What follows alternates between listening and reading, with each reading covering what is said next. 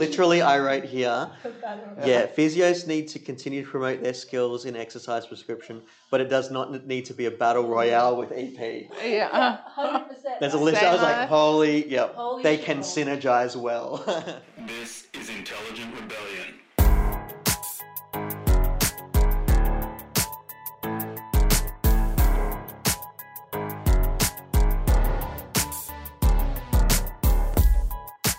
Howdy, howdy, howdy, and welcome to episode 7 of the Intelligent Rebellion podcast.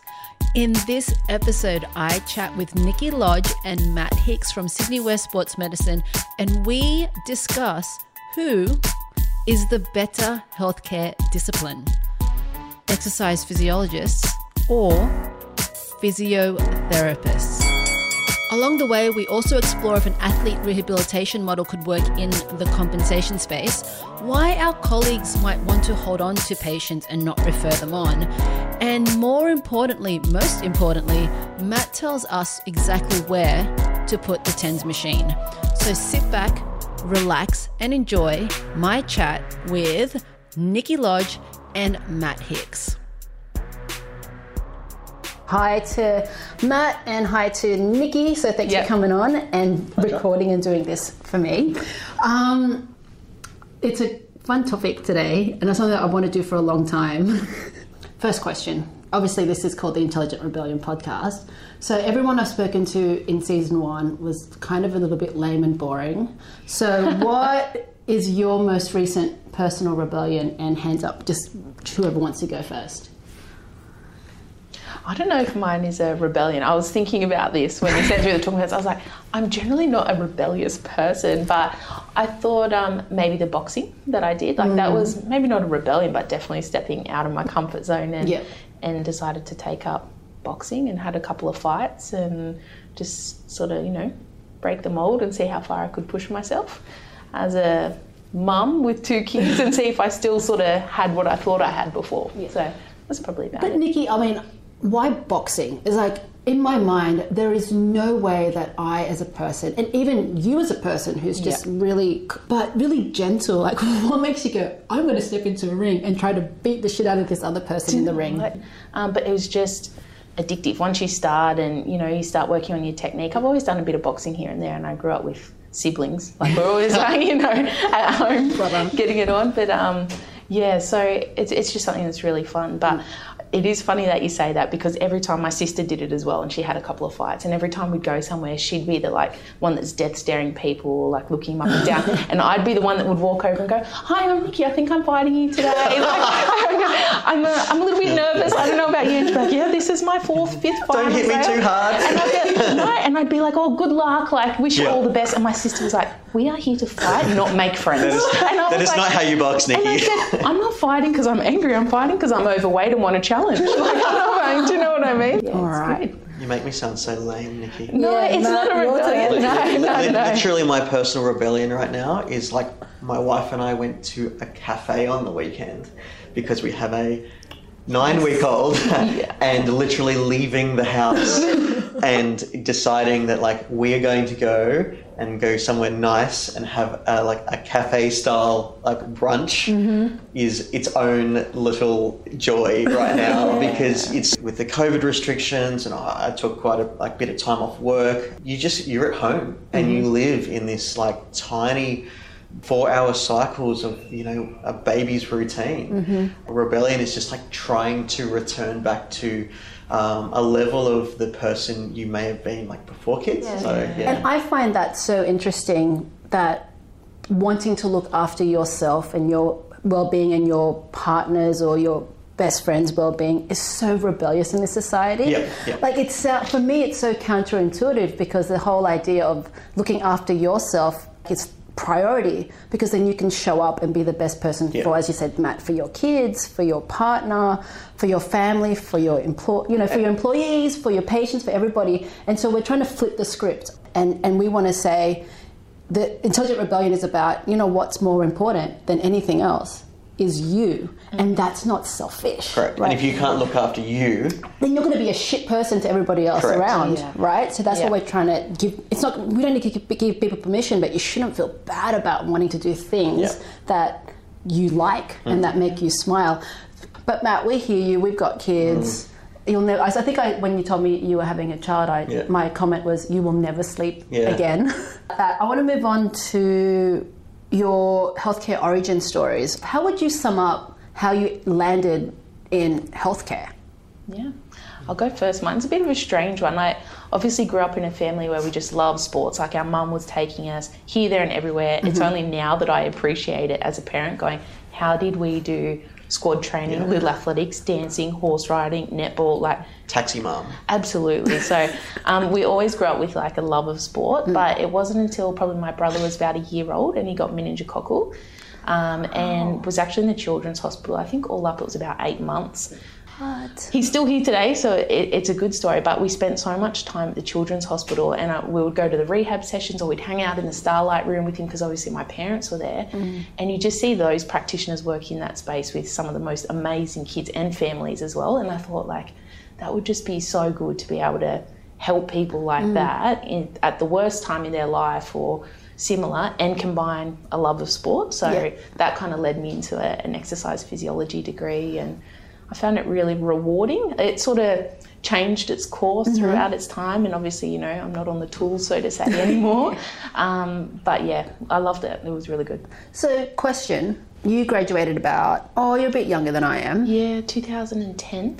Okay, so EP was sort of maybe a thing then. Absolutely not. Not really. Go to GPs and they'd go, what, sorry, are you a personal trainer? Not quite. Like, maybe. Did a couple of years at uni. Yeah, it is evolved. Really a couple of degrees. So much. Like mine was only a 3-year degree back then, and then you went out and you sought your own placements and you had to get 500 hours. There was no master's degree where they'd place you somewhere. It was go out, start networking and get your hours up and make it work, basically. So. Yeah, same. I was a graduate of 2003 in a sports science course that was in the business faculty. So what's your origin story? Like, how did you land into the dark side of physiotherapy? I think, I was sort of the same as Nikki. Like, I think most physios are like, you grew up playing soccer and I did a lot of athletics and just like loved sport. And then at school, you know, loved science and was pretty academic as well. And it's sort of just from finishing school, you know, sport, science, like good marks and stuff, it kind of flowed into physiotherapy as a degree. And I had like a few injuries and needed to see some physiotherapists growing up, but nothing major. Went through uni, enjoyed working with people. I think that's sort of what you find is like, what I like about what I do is it's sport, it's science, it's problem solving, and it's communicating. And it's just sort of hits all of those things that I think I'm pretty good at, and I enjoy doing, and it's really rewarding. So I think it's my origin story is almost still evolving, like it's still changing. I think when I finished uni, you know, I was like, I want to be, you know, the physio for the insert elite sporting team now. Everybody want to be insert elite sport here. But I think now, I love working with elite athletes who I work with, but I love the mix of people that I get to work with.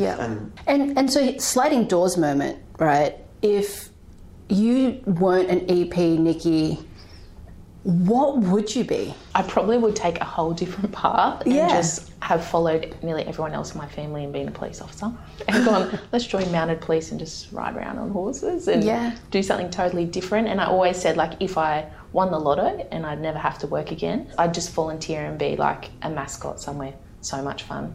Like a dream. Wait, sorry, let me clarify. Mascot is in... I've done it so many times. Like, dress up like the starfish. I've been Blacktown City Council starfish. I've been the frog. I've been a shark. Like, just because I'd worked at leisure centres and stuff and we'd have our open days and I'd be like, all right, who wants to be the frog? Me, I do. I want to be the frog. Like, costume. Absolutely full costume, kid out, run around, like play with people, play with kids, like get your photo taken and no one knows it's you. So you just can have so much fun. How about you, Matt? Like, $1 million bucks? Like if I was doing something different, I think I would. Or would you have been like a podiatrist or something? No, I think I would have been like a teacher of some description. I don't know what subject necessarily, but the more I, do almost physio, the more I enjoy the teaching, educating side of it. Yeah. And so, like, I think, if I wasn't doing physio, I think I would have fit well in like a high school teaching role of that's kind energy. of like, I don't know, when you were at uni, Nikki, sort of as an EP and you're doing your undergrad course and you sort of joke and think, well, I don't have the marks to be a physio, so I'm going to go and be a PE teacher. Yeah, that was Do you know such what? a... And back then as well, you could just tack on a 1-year master's degree. Sometimes I still look back and go, I probably should have just thrown that on the end at the time instead of having to go back and then be a PE teacher. You know what? I'll tell you what, my origin story with that is because I had a PE teacher who just recognised the skill that I had in the human body and PE itself. Yeah. And she really saw that and went, man, like Ria's got something, and nurtured that. And that's how I ended up going to a sports science. Yeah. So, as much as we joke about our PE teachers, for me, like my PE teacher was the one that really ignited that fire. And then that's how I got into the sciencey, sports science type of stuff. And she helped me sort of figure out where to go and what to do, because back then this was year 2000, like there was nothing going on. I'm going to move on from that because I want to get in, all right, of the reason why I'm talking to you guys today. Controversial topic, has been for a while, right, which is EPs, exercise physiologists versus physiotherapists. And I sent you guys an article. Mate, this guy was on a warpath, let me just say. He was very disgruntled. So it's Nikki the EP. Yeah. But can I just say, so look, this article was May the 1st, 2020, in the APA publication. So if anybody wants to look it up, we'll put it in the show notes. In the Physiotherapy in Motion. It was titled, Physiotherapy Profession Losing Its Grip. I still forget that I'm doing a podcast and I still put my fingers up like this. So in the article, there was a question from a physiotherapist, and his question was, I'm writing to ask the question, what is the APA doing to boost the knowledge about our skills in exercise rehabilitation? In over 23 years of practice, I have noticed in the last 2 years the massive push from exercise physiologists to stake a claim in the rehabilitation market. That's kind of his opening line. I mean, I know what my initial response was as an EP, but also someone who likes to collaborate with people and kind of see where everyone fits in. But what's your initial response? I'm going to go with Matt first. Yeah, I can empathise with the physio to a degree. Yeah. In the sense that evidence-based physiotherapy these days is moving and has been moving more and more into exercise should be making up a large proportion of what we're doing. And if that physio was a position that he's doing really he's fine. We know who he is. High quality exercise. Yeah. High quality exercise and exercise prescription into his rehab. You could understand, I'm getting frustrated that I'm doing high quality care and I'm getting intruded on in that space.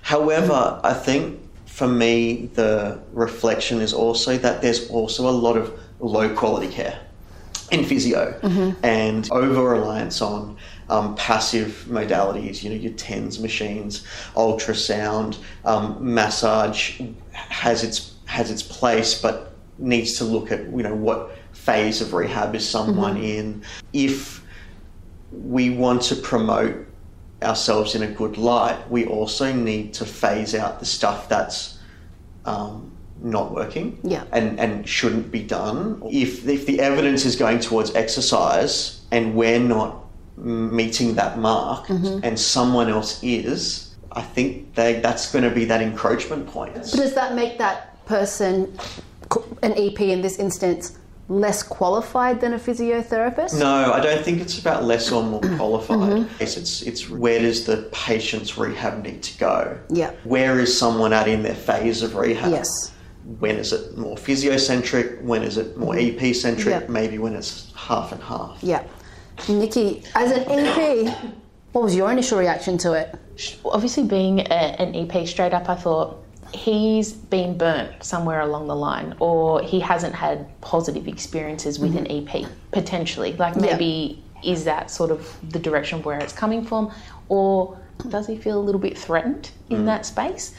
maybe. I can't speak for him, but they were my initial thoughts, because coming from a practice where we work in now, where it's very much multidisciplinary, we have an open plan setting down the back, and really no different than working collaboratively. Like, that's what we've done from day one. So when people sort of say this, I go, wow, like, it's interesting to see that other practitioners feel like that, because that's absolutely something that we try and steer away from here. Like, we just, it kind of boggles the mind a little bit that, and, you know, I feel sorry for him that he's having that experience, because there absolutely is a place for both physio and EP in the rehabilitation. And I actually think it's very almost narrow-minded to think otherwise. Like, it's a holistic approach. It's not just physio and EP, it's your doctor, it's a patient, it's their families, you know, it might be the dietitian that they're seeing. It's everyone has to work together. It can't be just, you know, an individual and one practitioner, I think, personally. Yeah, and I think you touched on the point of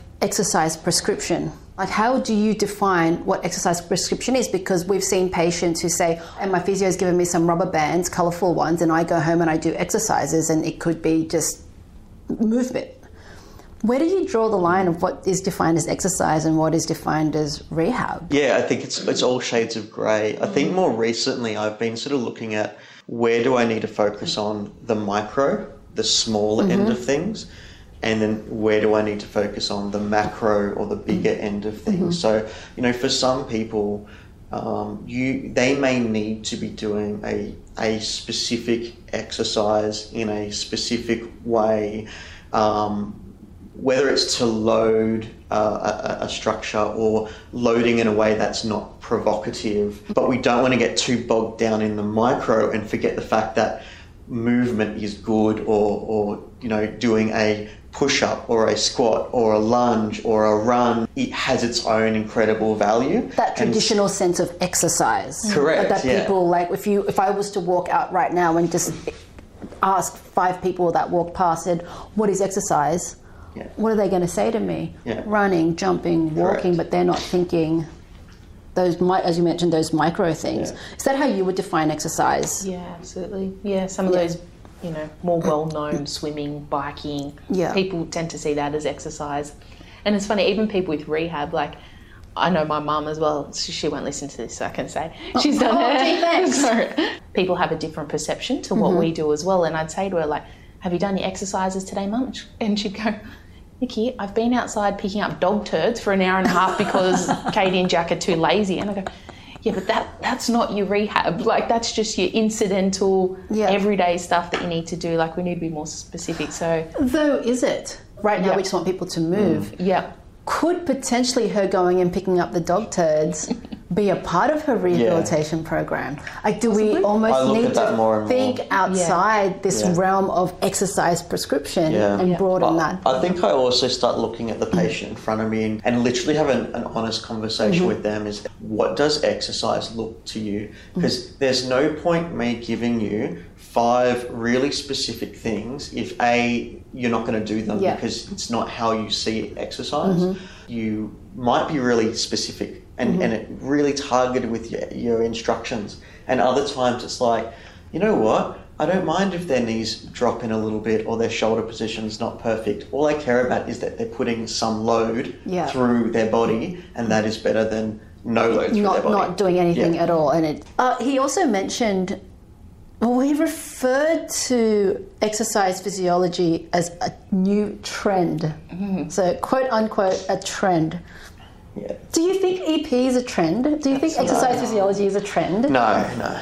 And I think it's shown over the last couple of years how much it's evolved in that space as well, and diversified in terms of what service provision EPs can offer now, that it's not a trend, and it's something that's absolutely here to stay. I thought that was it's not, dare I say, other trends in the past that have come up. Of course, yeah. I think the other part of the article I find interesting, and I think for physios, we're trying to redefine our space, is like what are we good at as physiotherapists, or what should we be focusing on, and where can we get assistance on the other areas that maybe we don't have the time to do as well. So, like, you know, I love diagnostics. I love problem solving and setting out like a plan for someone.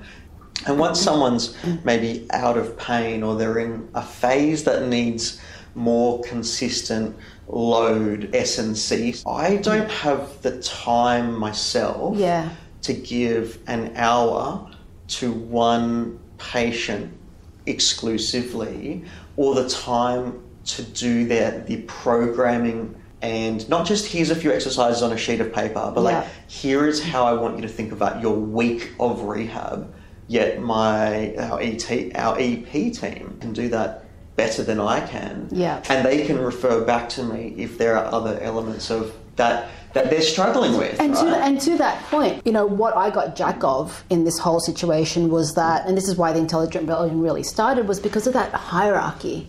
I'm top of the hierarchy because I'm a surgeon or I'm a GP. I've got a doctorate and 100 letters after my name, which makes me better than you. When, to your point, right, which is really about, I have a specialty and an expertise in X.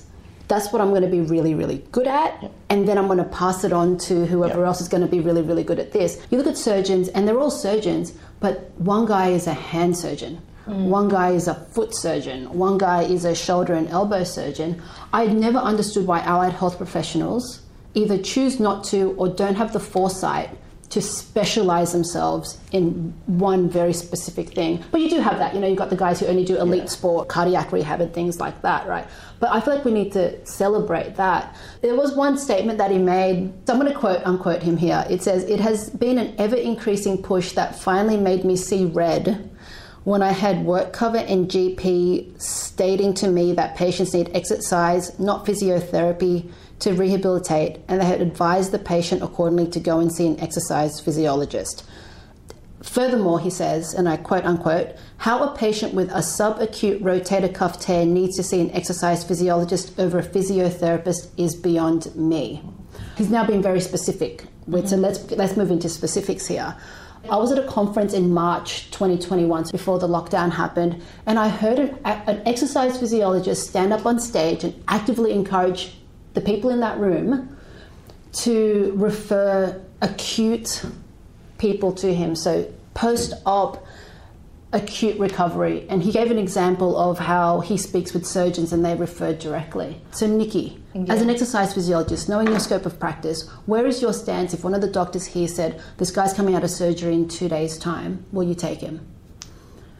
If that doctor generally thinks that that's in the best interest of the patients, I would absolutely take that patient on, because we have the diagnosis, right?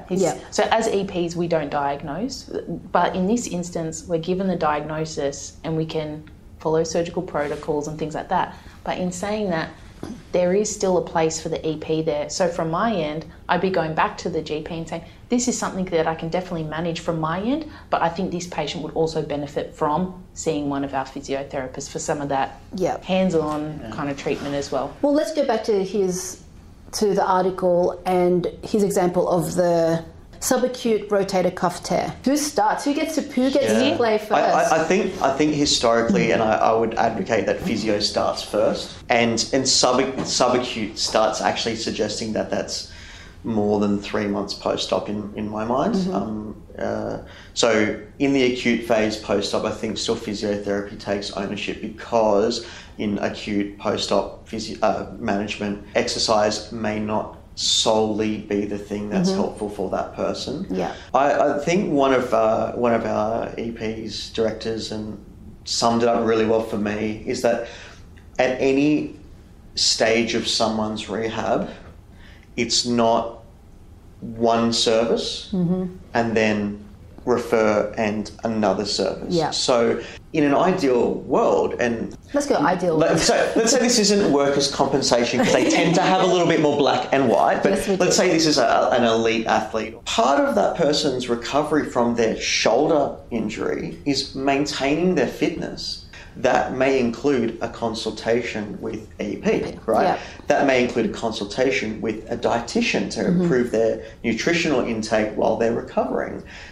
They may not be the primary carers, but they're playing an active role. Whilst in the first block of time, you're primarily doing physio physio-specific exercises, and that's more of the micro stuff, Yeah. because that's probably all they can do at that stage. So answer me this, right, Nikki? Why do physios hold on? I feel like if you're holding on to your patient, do you potentially not have the trust in your colleagues? Or is it because... Or who you're referring to, or do you have no one to refer to? Yeah, that's it. Like, is that one of the reasons why it happens? Like, here we have very much an open team, and it's a transition of care, but it's also our EPs and our physios, vice versa, being able to go, yeah, I've seen you for 6 weeks now, but I actually just want you to go back to Matt. We're very liberal in the sense that it can go back and forth. It's not you're boxed here and then you're boxed here and then you go. So that's multifaceted. I never thought of it that way. Yeah. So where you said it's because either that practitioner, we'll call him a physio because that's what we're doing today, doesn't know who to refer to or has no referral pathways, or because they don't trust whoever they're referring to. Could it also be, and this is where I come across the line of just fucking plain greedy? Financially, yeah. Well, it's financially beneficial for them. Or also, each practitioner has a preference of a certain profile of patient that they would like to see. Some that they, lend themselves, like your typical ACL recos, and everyone goes, I just want to get my hands on that because I can do some really cool stuff in this space. Yeah. So is it, if that type of patient is not frequently coming through the door either, is it a sense of, I've got to hold on, like that sense as well, and go, because this is awesome and I want to keep it? Yeah. But if you worked in a clinic like this, you don't have to hold on to it because you treat them, you still get to see them, you know they're going to come back to you if needed, and it's going to be an integrated model. Is it a codependency then? It's almost like the patient needs you, but then inadvertently as a treatment provider, you kind of also need the patient. Absolutely. To feel worth and to feel like you're being challenged. If we talk about the financial component, because that may be what people are looking at sometimes. Especially if they don't work in a multidisciplinary model. But, like you refer out and you lose that. So the way I look at it though is like, is it in my best interest, or is it in that I'm seeing the same people twice or three times a week on an ongoing basis, so that I may only be looking after 20 or 30 clients total? Or is it actually in my best interest that I'm utilising my team around me, that I can facilitate more people coming in and be exposed to high quality care? Rehab down the track is not a 30-minute one-on-one consult in a private room. It shouldn't be about like a sense of ownership on it. It should be a sense of, our goal is getting the patient better. And if they're getting better, they're telling their friends and family that they're getting better, and they're going to come in and see me. But if we talk about compensable scheme as well, sometimes that's not always how they operate either, and that is still very much a challenge. Like, we have great partners that we work with, insurers, we've gotten to know our rehab consultants now and things like that, but there's always, people that come along and they go, well, why does the person need EP if they're having physio? Or why does that person need to go back to a physio? They're seeing the exercise physiologist. So they don't understand that this kind of model of care. Because it lives in black and white. There's a hard transition. And you don't see that if you look at an elite sporting field. Like, they will all be doing S&C, field training, S&C in a gym. Some will be doing physio and S&C. Some will be doing no physio because they're not injured, and only S&C. We have these athletic models that we've been brought up in, and that's what we apply here. You don't have to be an athlete to be exposed to an athletic type model. And it's to your point, Matt, it's right service, right time. Absolutely. And it just depends on what that service is. And I feel like, especially in compo, it's really linear. It's like, okay, 8 weeks of physio, EP, if you're lucky. Might get 1 or 2 plans approved, and then cut the ties, right? So you've pointed to this 30-minute time frame. Going to EPs, how much time do you get? Typically an hour.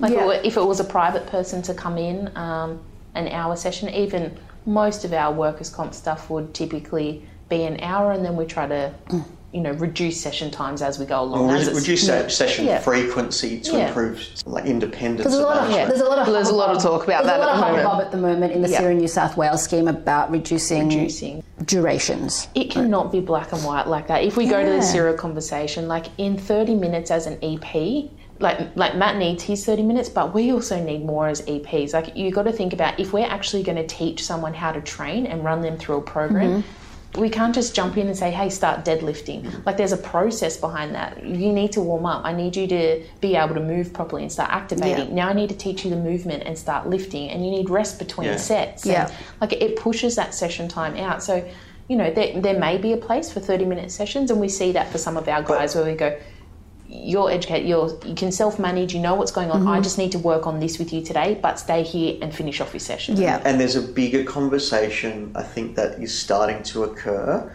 that is physio, EP, allied health a consultative process or a rehabilitative process? So, are we looking at you walk in and you do a 30-minute consult and then you walk out? Or are we saying that rehab is it's a bigger, broader process, so that needs time, taking it away from being come into this private room where I will look at you for 30 minutes and then you will walk away with some information and a sheet of exercises, to being like, sorry, you're coming here for a rehabilitation journey.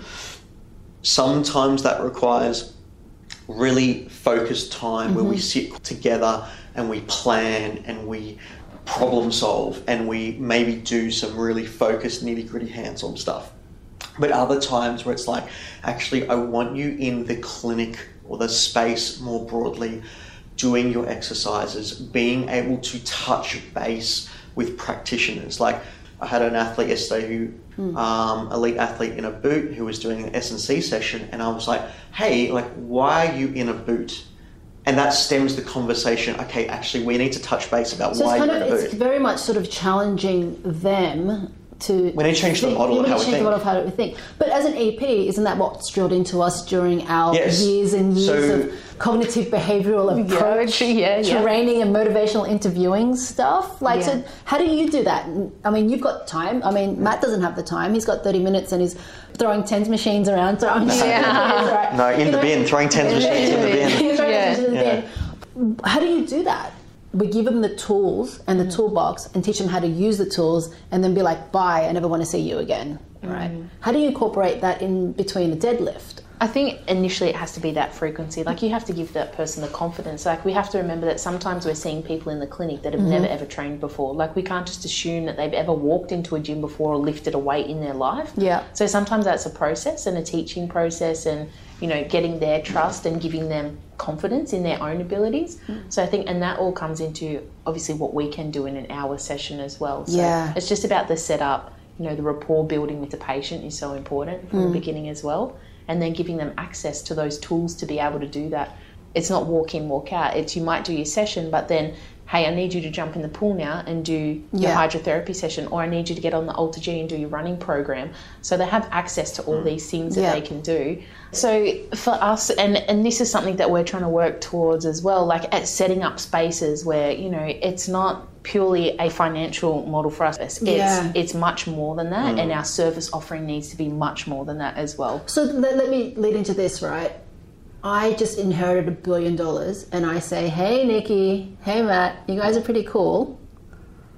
What does your model look like? I mean, you're close, right? Close. You're really close. So can you tell us a little bit about the setup that you guys have here and what your principles and ideologies are really about? Like, what drives you guys? Here we are sitting in this facility. You've got EPs, physios, you've got a podiatrist, you've got a dietitian, you also have the massage guy, massage service as well. You've got OC health doctors, sports physicians. It's a super clinic. Yeah, and you got the giant gym across the way as well. On top of a hydrotherapy pool, a state gymnastics facility. Right? We're very lucky to have that. Of course, but at the same time, you've identified that this is the place to be. Absolutely. So here's your $1 billion. Yeah. I think it's looking very close to what our second location is going to look at. So the International Centre of Training Excellence. So we're one of the foundational partners in that. That's a $100 million build by Blacktown City Council. And that is going to be state-of-the-art facilities that you've seen nowhere else. So we're talking strength and conditioning gym that's right next door to us. Again, the hydrotherapy pool, a full biomechanics lab, environmental chambers, wet labs, synthetic pitches, running tracks. It's just a physical literacy area out the front of the building where we can encourage people to potentially get out of the clinic, and this idea that to do exercise and rehab you need to be in a consulting room, and actually get them outside on the physical literacy area, especially for some of our younger kids. Jump on the tramp with me, show me how you climb, run, jump, hop, skip, to affordable and quality services. So what makes you unique in this space? Because I mean, if I look at 5Ks from here, you've got 20 physiotherapists around. I would like Sydney West Sports Medicine or the clinics that I work at to be seen as a combination of a rehabilitation centre rather than a place where you go for an appointment. You sometimes need places like physical structures there to support you, and so you need a space that makes rehab easier. Yeah, and do you think in that case, I just had a thought, you don't want to come for an appointment, you want to come for almost an experience and a support, right? So is it one of those things where you say the actual fee model should just be completely scrapped? It shouldn't be a PT001 to go into the physio and EP002 for a consultation. It should just be going to Sydney West Sports Medicine for my rehab program, and whatever you need at that moment in time is what you need. Ideally, I don't know exactly how that It might be a logistical minefield. But Ria, the thing is, it's basically already happening. Like there are some really good minds doing this stuff in private enterprise that are setting up, gym spaces that are like, what do we want to look after? Elite athletic populations. Yeah. We are targeting our service to the needs of this bracket of people. Yeah. Part of that fee, you have all the services that you would like to get. That you need, right? You need to feel like an elite athlete, walking in and walking out, like you're getting that same attention, same care, same quality of treatment. Yeah, and not that churn. And that's right. I don't want you in a medical centre where there is 12 doctors, and one physio in a rubbish space that has no room to do any exercise. And then that's why physios fall into the trap of having over-reliance on passive modalities. I don't actually think it's so much the physio's fault. Well, they don't have the space, they don't have the time, they have too many patients, and so they need an out, and the passive modalities give them But at the same time, let's talk about responsibility and accountability as a healthcare provider. If you were one of those medical centre physiotherapists with very little room, that's your responsibility to say, oh yeah, this is not the right place for me and maybe I should do better. Well, and the only way that changes is that more graduate physios and EPs see what does good look like so I don't settle for less. Yeah. Also, more patients seeing what good looks like so I don't settle for less. Yeah. So we've spoken about what you guys are as a practice and as a clinic. What are you not? Passive? Yeah, we are not passive. If you're coming in and you want the full hands-on all the time, you want a TENS machine on, you want a hot pack on, we don't even have a TENS machine. Well, Will and I were joking. We go to the shopping centre and they've got those little beauty bars and that. I thought, I'm just going to buy 20 TENS machines and set up a TENS machine bar. $10, 10 minutes, hook you up from that. And I think we're trying to educate people as well is if you walk into a physiotherapist and they say to you, 8 sessions, just lie down here and have a bit of a massage, well, hello public, that's not right. That is not correct. And it's about patient empowerment. And they need to be involved in their own care as well and feel like they have, control over their care as well. Because at the end of the day, our goal is independent management. Well, to this physiotherapist particular article that we've spoken about, what would you want to say? If you saw him face to face, what would you say to him? Come out to our clinic and have a look. I'm saying it as an EP. We're not the enemy. We're not the enemy. Come out, have a visit, have a look around. Let's show you what a good system looks like with good protocol around recovery and patient care. Yeah, absolutely. I obviously like to talk to people about just outside of work as well. I was looking like at your talking point questions, and I thought, like, what are we? I don't know. When you said who are you listening to or whatever, I thought, if I'm being absolutely truthful, I'm just surviving at the moment. Like, if I have to be truthful, like I just moved into, like, obviously the general manager's role in January, but I have 2 young kids at home, and for me, it's still very much just trying to find a balancing act and not have, you know, the pressure of work sometimes be overwhelming because you've got so many things going on, and I just always want to give 200% to the role. Yeah. But I want to give everything I have to my kids, and I also don't want to go home on Thursday and have no groceries in the house, 20 loads of washing, and my house looks like a bomb's hit it. So for me at the moment, it's just really trying to find ways that I can balance everything and, you know, be good at it all, and not, you know, have, you know, work be really great, but then home life is struggling. Or I was talking to somebody about this, and I was saying that the whole work-life balance is total bullshit. There's no such thing. It's either you make a decision to do work at that moment in time, and you put your 100% into work, and then you make a decision when you go home to be in your life. Yeah. Matt, anybody? I mean, besides your baby. Yeah, well, actually, I think that's sort of the point. Like, I think now it's like, and coming back to work, it's like I want to give everything I can to my work whilst I'm at work, and then stop, and then give everything you can when you're at home to your family. I think my patients appreciate that I'm genuinely trying my best for them. Yeah. And sometimes even my best effort doesn't mean I get everything done. Of course. Right? If we look at the big picture, like, and that over time we will grow and evolve and be better at things, and it will change what we do. So sort of being a bit more accepting of just like, you do your best and that, I think. Yeah, I think when someone's intention is always coming from a place of, I'm just trying my best, I'm being kind about it and compassionate and like I'm trying to bring a humanity here, you can never go wrong. You know, no one can ask any more of you than you coming from that place. And I think that's what it is. And again, it's highlighting that we are rehab professionals. So when you see us in clinic, we might be like, yeah.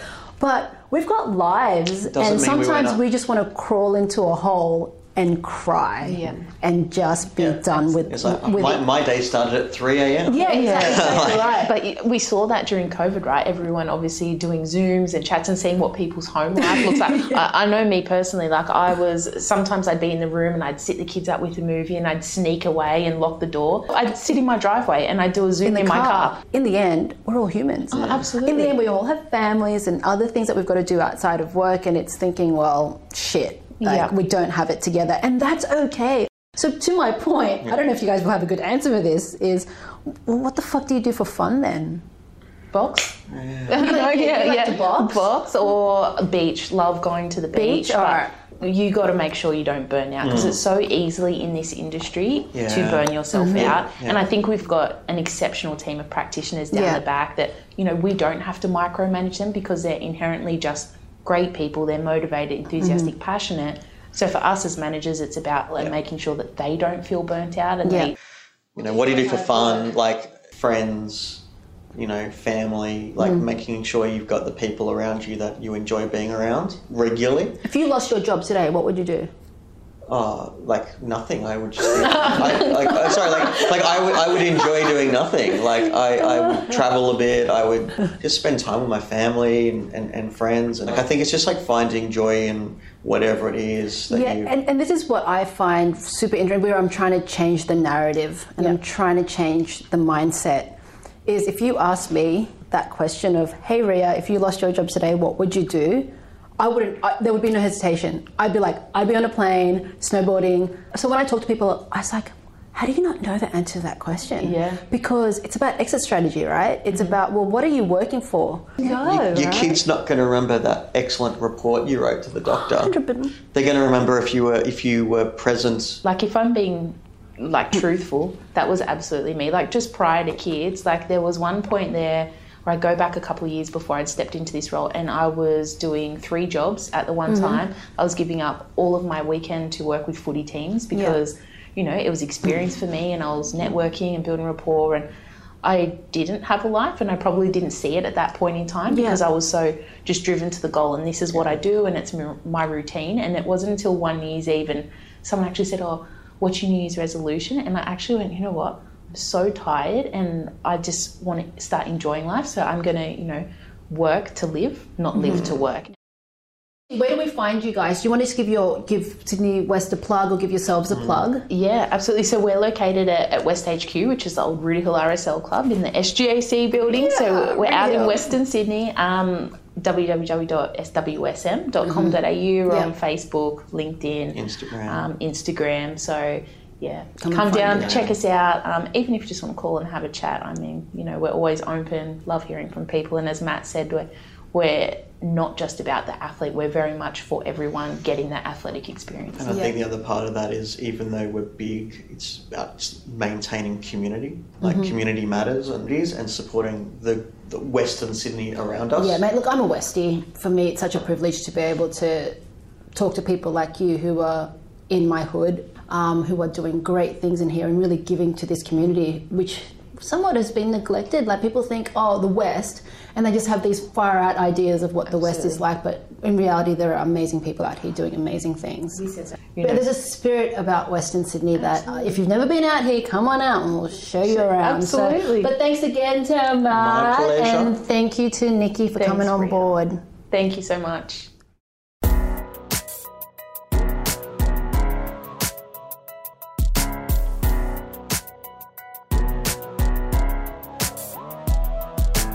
The Intelligent Rebellion podcast is a 3 Sticks production. It is produced, written and hosted by me, Ria Mercado. Will is the emperor of sound, mixing and editing, and is the talent behind all our original music.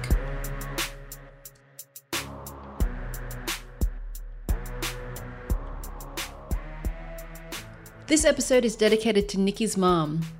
Picking up turds does not equal exercise. Go and do some squats. Oh, that was fucking sick! So good. Well done, guys.